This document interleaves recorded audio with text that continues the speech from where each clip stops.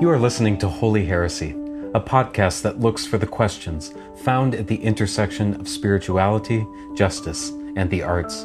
Holy Heresy is brought to you by the First Congregational Church of Los Angeles.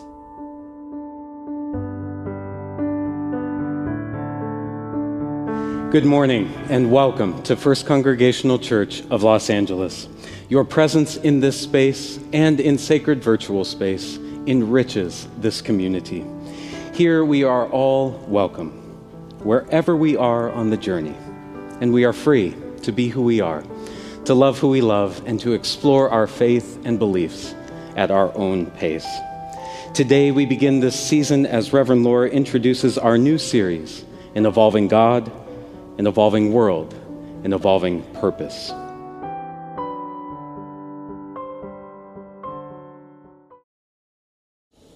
So in 1997, the Georgia O'Keeffe Foundation gave the museum, which bears her name in Santa Fe, New Mexico, an amazing gift to celebrate its opening. Anne and John Marion, founders of the museum, were offered the opportunity to select watercolors from the artist's estate. They made their choices in a bank vault from among the watercolors O'Keeffe created while living in Canyon, Texas, from 1916 to 1918.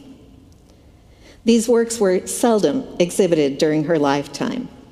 They had been carefully preserved and stored for 70 years at the direction of O'Keeffe. Miraculously, their brilliant colors showed no signs of fading, despite their age. O'Keeffe was teaching art in those years in Canyon, Texas, and these works seem to represent a time before she began to make her mark in the art world. I had never seen any of these 53 watercolors until a few weeks ago, when my husband took me to Cara Restaurant for a birthday brunch. As we waited to be seated, I wandered over to a round table with a few carefully curated books of art. One of those books contained the watercolors that instantly captured my attention. I have always appreciated O'Keeffe's art, but I've seen very little of her early work. As I began to explore the paintings and this time in her life, I noticed many of the paintings were parts of series. I became fascinated with the evolutionary process she used when she painted by repeating works again and again of the same subject. Many of these works seemed to change from what was well defined to those at the end of the series that were less defined. During that time, I was working on our fall series and the ways in which we would weave together a short book by Joan Chittister. It's a book that paints with words the evolution of Chittister's own faith and spirituality. The interconnectedness of these two women and their art was intriguing to me and would have been enough to create this series. Yet one additional element found its way into this fall offering. Like many of you, I have been transfixed by the images from the James Webb Telescope. So with the help of Holy Wisdom and the ancestors, this trinity was created with O'Keeffe, Chittister, and Webb. These three elements, along with passages from the Hebrew Bible and the New Testament, will build the foundation of our journey this fall at First Church. This journey will be personal for each of us as we go through our own process of evolution. This journey will also be communal. We will not be alone in this evolving process. Rather, we will be surrounded by the people who are right here with us in this sacred space each week, whether we are in person or online. It is our hope that each of you will take this journey with us. As Reverend Wally told the children this morning, our scripture today begins at the beginning. It is the first creation story found in the book of Genesis from the Hebrew Bible. a book that scholars believe was written by Hebrew scribes in Babylon during the Babylonian exile in the 4th century BCE. It's important to understand when the story was written and why it was written, because it was foundational for the people who were trying to reconstruct their story and to make meaning out of the devastation they had experienced.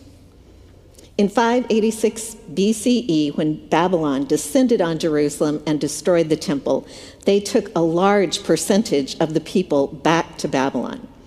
Here, the Hebrew people experienced a rapid, devastating deconstruction. Their identity had been so defined by their place and time.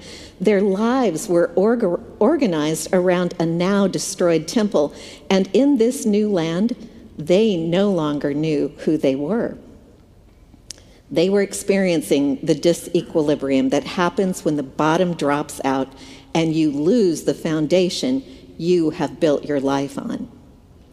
Yet in the Hebrew Bible, the very first chapter of the very first book begins a story of reconstruction. It's a story that helped them get their bearings, a story that helped them make sense of what had happened, and a story that would help them find a way forward. Sister Joan, in the first chapter of her book, Evolving God, Evolving Purpose, Evolving World, tells the story of her religious journey. As a Catholic child growing up in the 1940s and 50s, everything she needed to know could be found in the Baltimore Catechism, volumes 1 through 5 only. It was a place, she says, where some of the most difficult questions in theology were reduced to question and answer format. It was a format that shaped the basis of Catholic school education from the 1890s to the 1960s. The rote answers formed the basis of all she knew, from the belief that it was all she needed to know. Yet she says between that rote learning of surety and what she calls the computerization of modern life lie two different kinds of learning, two different ways of seeing life, and two distinctly different theologies of life. One of the models has all the answers before anyone asks a question. The second model has few, if any, universally held answers in a world where change is commonplace, where yesterday is a vague memory and tomorrow is a work in progress. Sister Joan asserts that our current world belief is now more an experience than an encyclopedia of data. It is reasoned, not recited, and she insists that in her lifetime, the world everyone expected to live in has all but totally disappeared. There was a time when I would have found that statement totally depressing. A time when I needed concrete answers, a time when I had lost my foundation, a time when I wanted to know what would happen next. Thank goodness that didn't last forever. I wholeheartedly agree with Sister Joan when she says we are living in a time of shifting stars. Since the first publicly released images from the James Webb Space Telescope were released 2 months ago on July 11th, our understanding of the universe has totally shifted. I find myself addicted to those images. I can't get enough. While I know I have never seen those images before, they seem oddly familiar. In watching an old movie yesterday from the late 1990s, I found an answer to their familiarity. There is a beautiful image in the movie Contact, when the main character sees the universe for the first time in all its glory in outer space. The image the character sees looks like many images from the James Webb Telescope. The image is mind-blowing, and the character's reaction is one of transformation. She repeats over and over, I had no idea. I had no idea. I had no idea how beautiful it was. I had no idea. When we are brave enough to let go of what we think we knew, we open ourselves to the mystery of what might be. Sister Joan poses the key question when she asks, when we let go of our embedded beliefs, what is there to believe anymore? She says, honestly, the answer is not clear. Not what I once did for sure. And yet at the same time, she says, I believe more now than I ever really understood. I had no idea. She goes on to say that she is discovering, as the end of her life approaches, the purpose of the beginning years of life. It's become more clear. It's not things, she says, that help us grow into the fullness of who we truly are.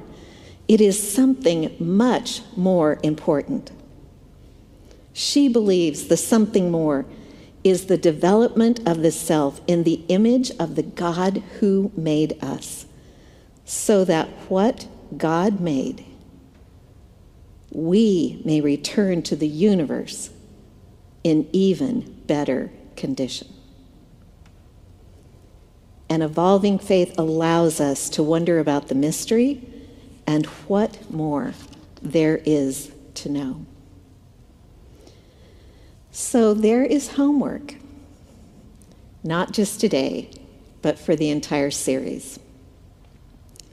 Most of us have never really thought about the journey of our spiritual life. I did create a spiritual biography years ago, but it is definitely time for an update. This week, begin to think what your spiritual biography might contain. Put on paper the highlights of the journey. This will be a work in progress, and each of us will approach it differently. In the weeks ahead, you will be invited to creatively work with this spiritual biography.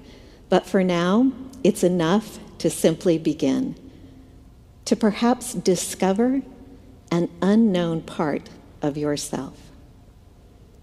Finding who we are at our deepest core and understanding the journey we are on just might help us understand the past as we create the present and dream our future tomorrows together. May it ever be so. And may it be so for all who will join us on this journey as we feel our tomorrows stirring in our hearts on this day. Amen.